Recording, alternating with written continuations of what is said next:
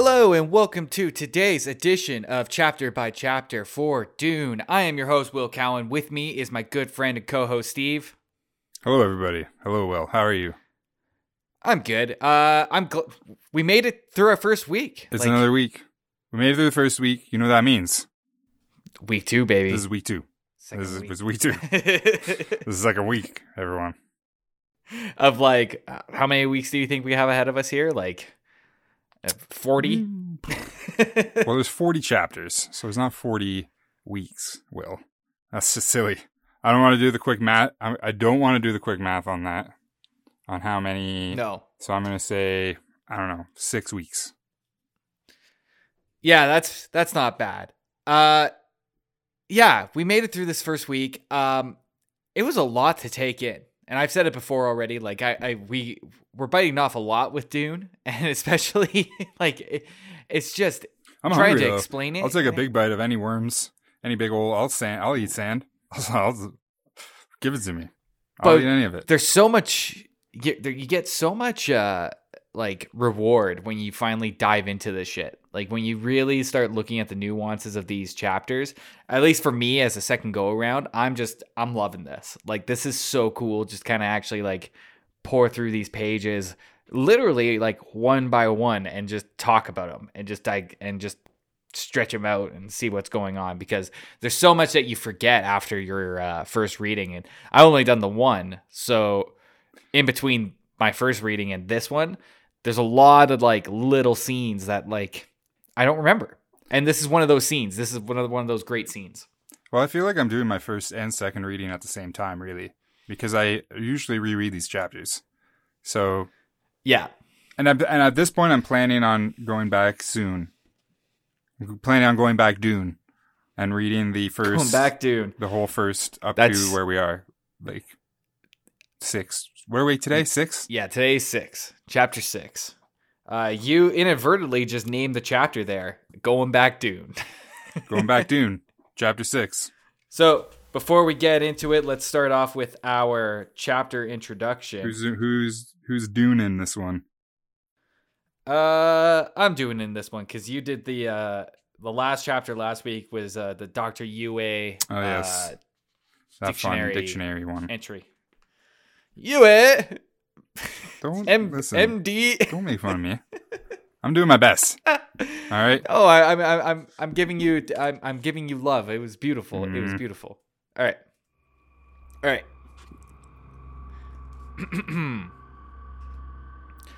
How do we approach the study of Muad'Dib's father? A man of surpassing warmth and surprising coldness was the Duke Leto Atreides. Yet many facts opened the way to this Duke. His abiding love for his Bene Gesserit lady, the dreams he held for his son, the devotion which men served him. You see him there, a man snared by destiny, a lonely figure with his light dimmed behind the glory of his son. Still, one must ask, what is the son but an extension of the father? From Muad'Dib, Family Commentaries by the Princess Irulan. Family Commentaries. This is just a book talking shit about his whole family? Irulan's got a whole library of books ready to go about Muad'Dib. Is what I want to know. And why is she so sassy? Why is she coming at everyone? I don't know if I want to tell you, because I feel like it might be. Yeah, don't tell me. That's a rhetorical question. Yeah, I'm not going to tell you. For me, Will. I'm not going to do that. But I like this chapter entry because we've heard a lot about Duke Leto. And you and I have talked a lot about Duke Leto already. So we have, and we also said we were going to call him Leto. Sorry. But the audiobook, I listened to some of the audiobook and they call him Leto. It's tough. So I think we go by that. I think we go by Leto. Jared Leto.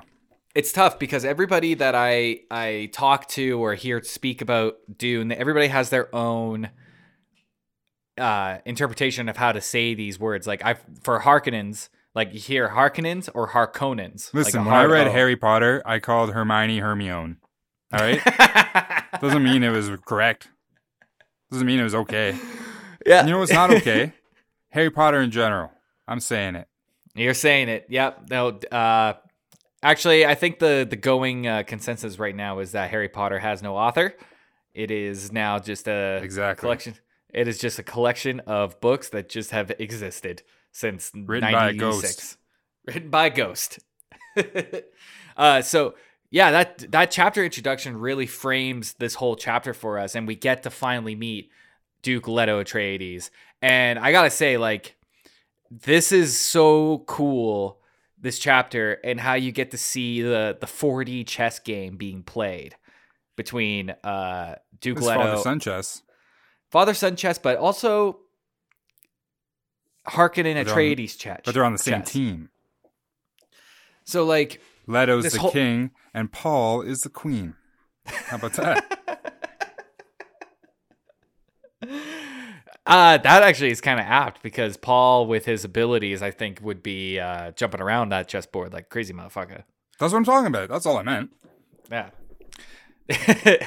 So, like I said, like, Duke Leto's coming in here kind of... also, like, this is following the long string of, like, we said this last week, like, his father figures. So we've seen Howat, we've seen Yui, we've seen Gurney, and finally we get the father figure. We had the parade of dads. The gathering of the dads. The gathering Dad of the stock. dads. And the fact that they're all just, like, showing up at his training room is crazy. Like, Paul hasn't had to do anything. I guess Leto must have told them, right? He must have been like, all right, you, Howat, you are at 1:15. Then we're going to need you promptly out of there at 1:40. And we got Gurney coming in. All right. Gurney's scheduled till 2, but he always goes past it. So, like, give him, like, we booked the next one at 2:15. And that's when UA's coming. All right. Yeah. And knowing UA, he can probably get that done in 15 minutes, in and out. I trust that guy for that. Exactly. And then I'll come in. Leto. Yeah. That's him talking. He's like, I come in at 4.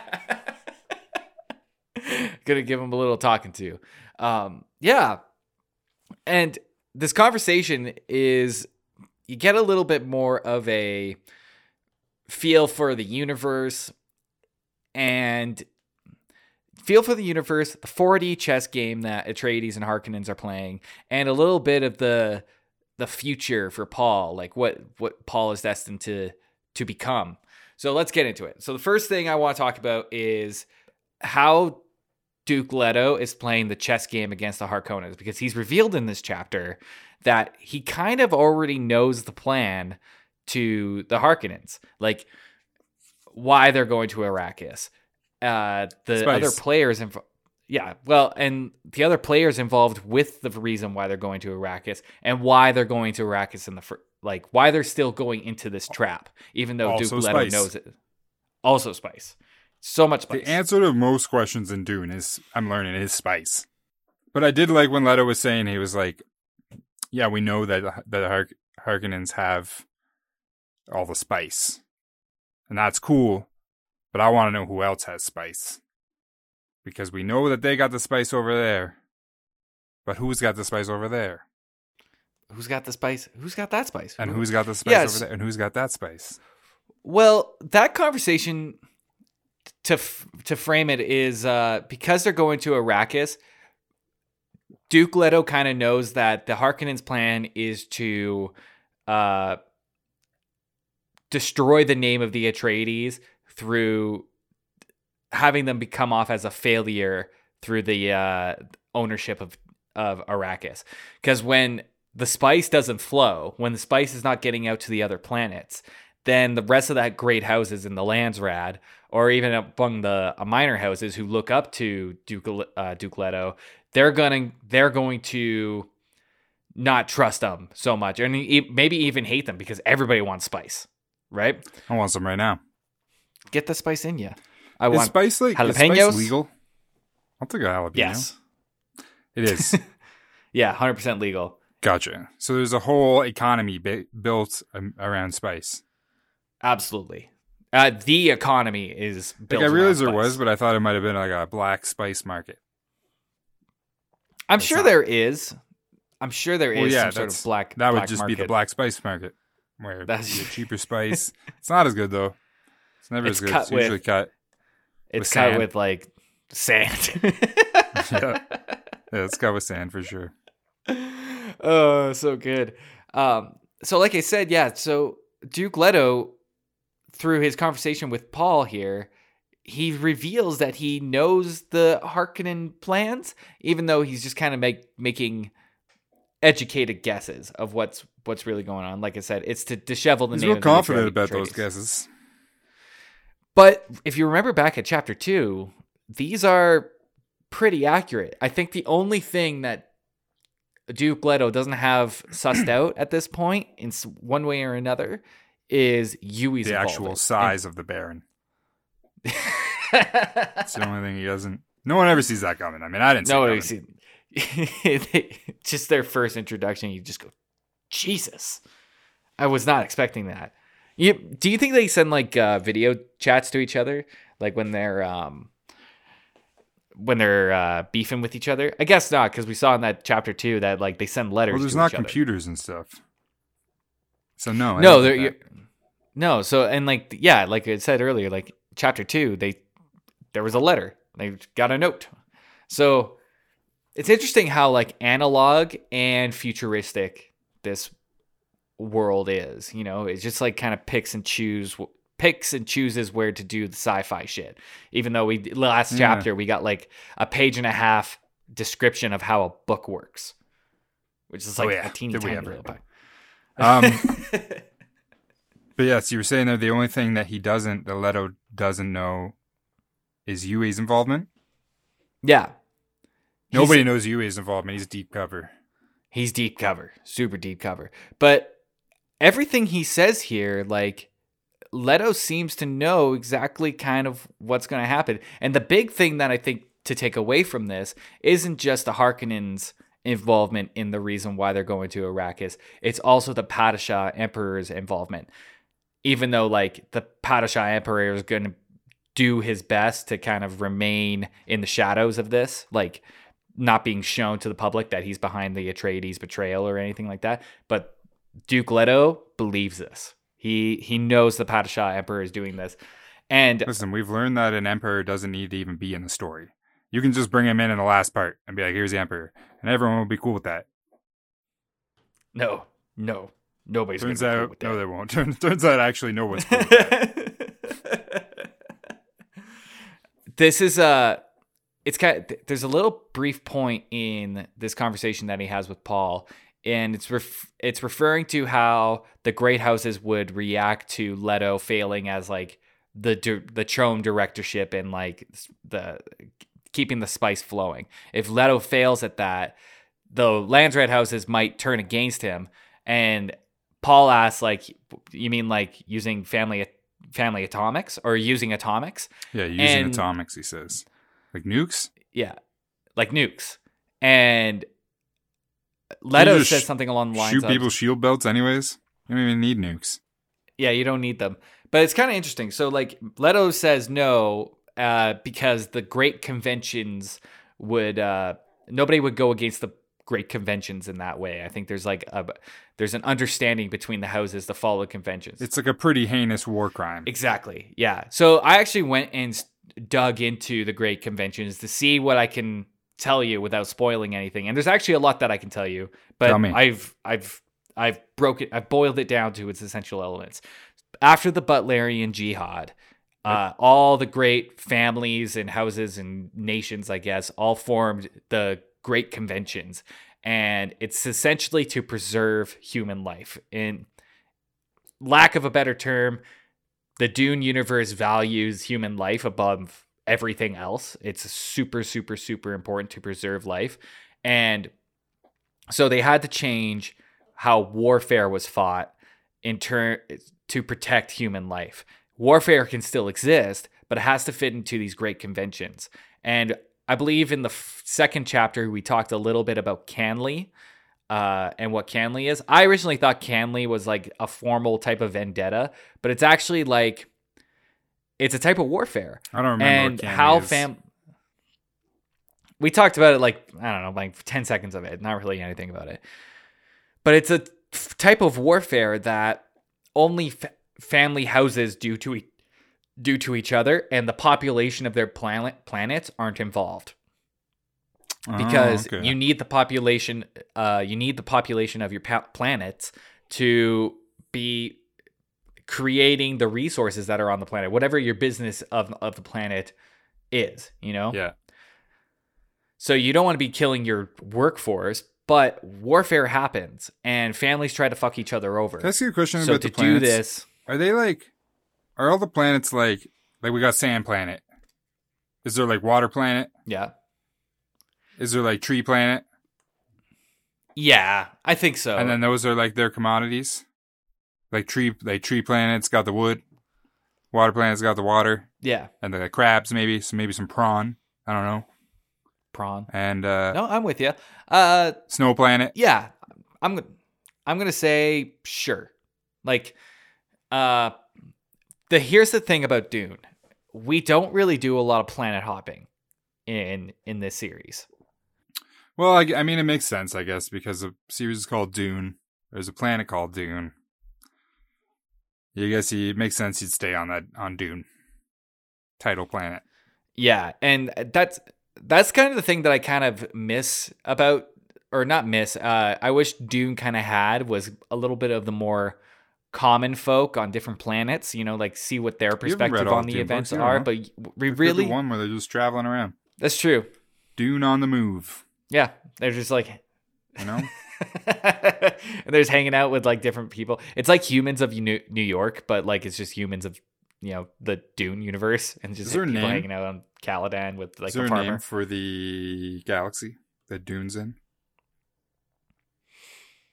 No, as far as I'm concerned, I don't know. Probably not. I think they stretch across different galaxies. There's not like any. I think everything's in the Milky Way, but I don't think it's all in one. Honestly, I don't know. How do stars work? I don't know how that Weird works. ass real questions. How big does it get? How do stars work? I see them up there in the sky. I see them every night. What's powering them? You know?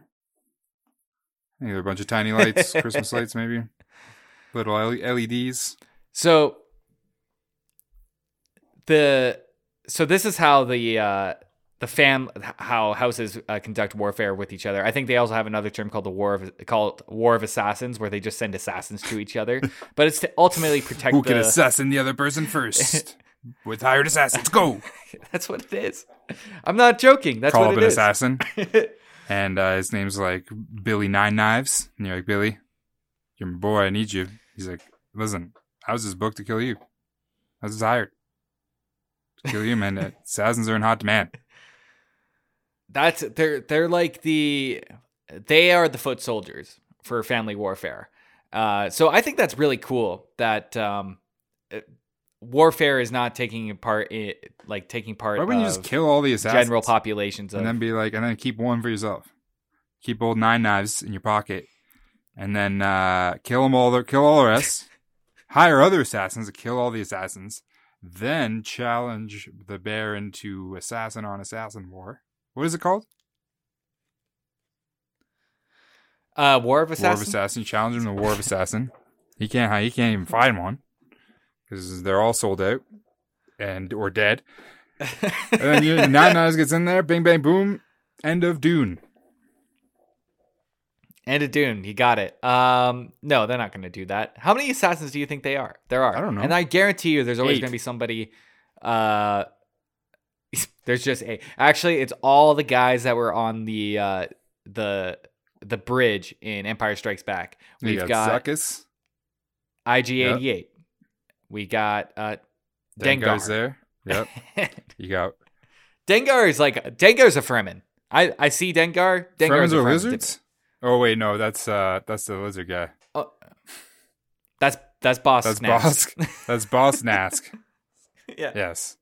Boss Nask. And then you also got Forlom and Zuckuss, right?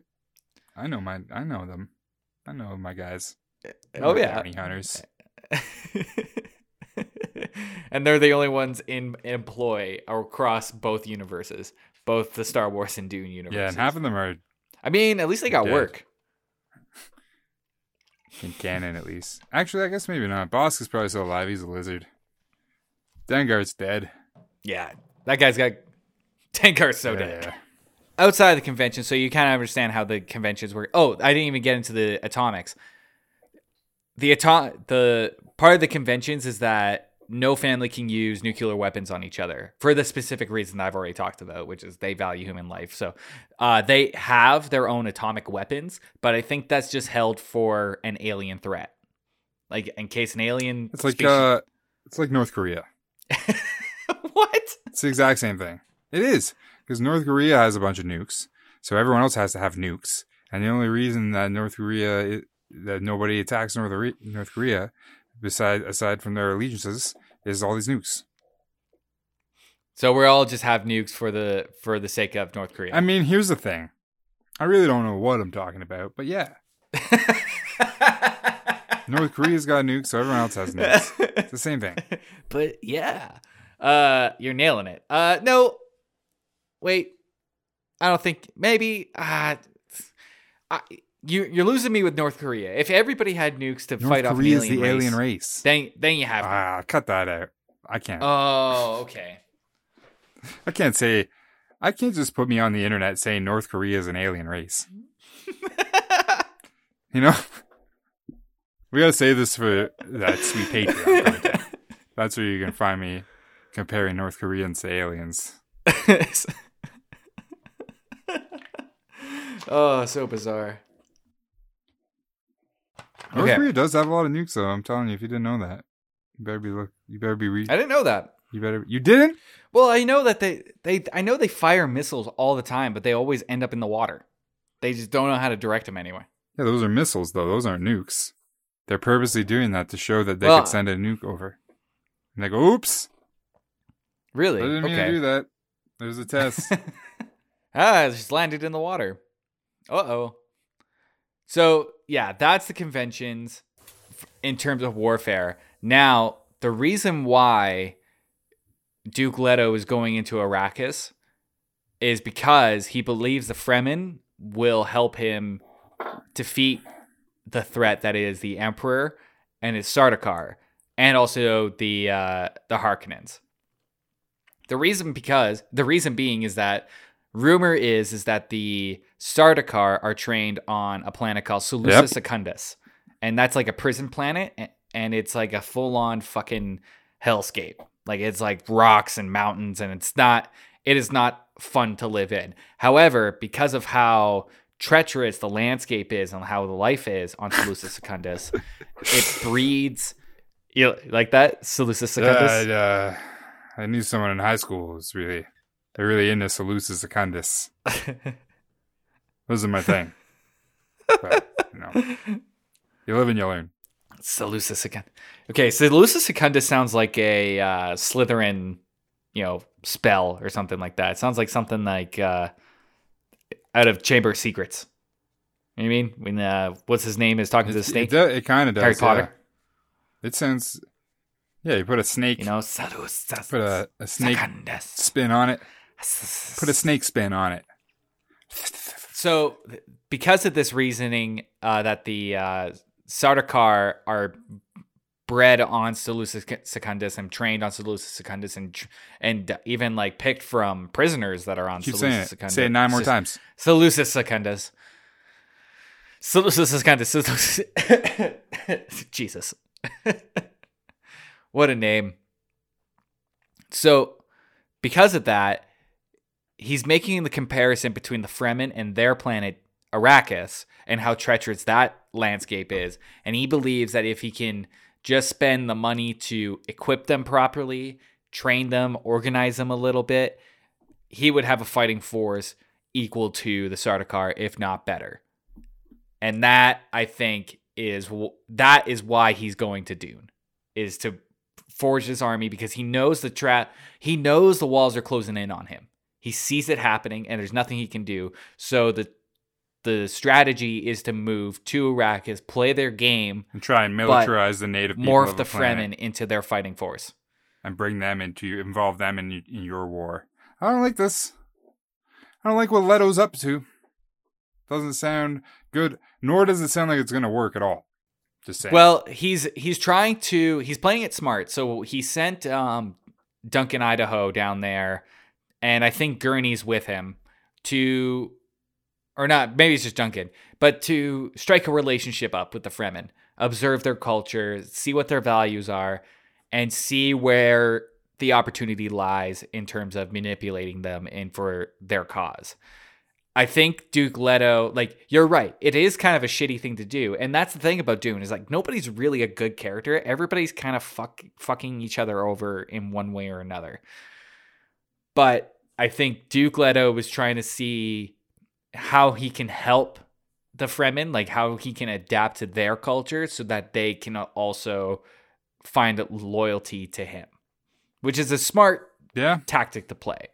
I mean, I don't think it's that smart, considering that the future seer has said that he's fucked and he's going to die and he's going to lose the planet. So it sounds like his plan's probably not going to work. I don't know. It might work. It sounds like it's probably not going to work. Well, it might not work. I think he knows that too. I think even in the earlier bits of this chapter, Leto says that, like, he knows of what's going to happen, because I think Paul was trying to keep it in. He's like, I can't understand why I can't tell him what Guys Helmahayim has told me. But Duke Leto, I think, like, is like, no, I know what she says, but doing it anyways. He's doing it anyways. Well, what else do you do? Like, somebody tells you you're going to die in the future, and you just, like, challenge them to Assassinoff. Isaac Assassinoff. So, yeah, this is definitely like a delicate game that Leto is playing, and it, like you said, it doesn't look good for him, because Guys Helmahayim has said, you're not making it out of this. So I think he's playing the best card that he has, and that's the Fremen. Fremen card. The Fremen card. Now we get a little bit of a talk about the Spacing Guild and just the Highliner. Like, they're huge ships, and how the Highliners operate is that they're so big that the Atreides family and all their stuff will fit into a small corner of the hold, like inside the Highliner, and they won't be able to leave because it's part of the Spacing Guild's rules that if maybe there's like Harkonnens on the Highliner as well, like it's for everybody's protection and to keep the Spacing Guild neutral in those events. And they're incredibly private. We hear like a little bit about the guildsmen, and the guildsmen, like, we don't know what they look like. There's only like that's about all we know. Little brief. Yeah, they're like the ones that pilot the ships across space. But the fact is that they take a certain amount of, I don't know if it says about spice, but they have so many mutations to them that they don't look human anymore, even though they are human. So they've got like a little bit of a... And one guy's got 8 fingers on one hand. He's like, don't worry about it. Did you get over to the Dune movie over the weekend, or you never got around to it? No, I haven't got there yet. I've been living in my own Dune movie. Whatever that means. Whatever that means. Still not sleeping well. just sweaty fever dreams for weeks. Waking up in the middle of the night thinking about Dune. Tell me my life. I live it. The final thing that happens in this chapter, I think that's worth mentioning, is that Duke Leto reveals to Paul that throughout his entire life, he's been training to be a Mentat. Oh, yeah. He's like, I'm pretty sure you're a Mentat, which means he's a robot, right? I knew it. Well, I love the conversation that they have, because Paul says, well, what do you mean I'm supposed to be a Mentat? Like, isn't the training supposed to take place when I was really, really young? And then, like, a sentence is like, and then all the memories came to him in one computation, and he was like, oh, I guess I have been training. Oh, turns out I am a Mentat. But here's the thing, like, it's mentioned that Jessica has been training him to be a Mentat, but wouldn't Thufir also kind of have a hand in training him to be a Mentat? And like, wouldn't Paul be a little smarter to know when he's being trained to be a mentat. But does Thufir know, You know what I mean? that he's a mentat? I don't know if Thufir knows. I don't think Thufir knows. Well, Paul's not a mentat yet. But he's got it in him. He's got the touch. Yeah. And Duke Leto asked Paul, like, if you want, we can continue with the training. And Paul's like immediately like, I'm doing the training. And there's like a little bit of like wondering to Paul, to himself. He's like, maybe this is supposed to be my terrible purpose. Like, this is what I've been thinking of, like, is becoming a mentat. That's my terrible purpose. Yeah. I don't think so. But probably not. I don't think so. Probably not. Probably gonna kill your dad. You're gonna kill your dad somehow. I don't know. And it's gonna be sad. gonna be a mess. Good thing you've got 9 other dads. Oh, ready to go. Ready to go. They're just outside the door. They got appointments. They got appointments, and they'll be here, ready to go, ready to dad. Yeah. And that wraps up chapter 6 there for you, Steve. Any questions? Anything that you'd like to a little bit clarification on? No, I mean, I'm a little bit more on track now. And I mean, yeah. At the end of the episode, I think if I didn't get it from my first or second read on the chapter, but by the time we get to the end of our episode, I've usually got it. This time, I mean, this is just Papa, Sonny talking. Boop, boop, boop. I got this one. This is another worm in the books. Well, everyone, cool. That's it for today. It's been nice. And everyone, whatever you're doing, starting out your week. Mondays, I hate Mondays. So it's just like Garfield. We all hate Mondays. We all hate them. Garfield taught us, and I live by it. But hey, I want you to go into your spice cabinet, get your strongest spice, take a little bit of it, put a little bit on the tip of your tongue, put a little bit in your nose, and just boop, boop, boop. That'll wake you up. Make you feel ready to go, okay? And I want you spiced up and alert and ready to go and back here tomorrow for chapter 7 of Dune.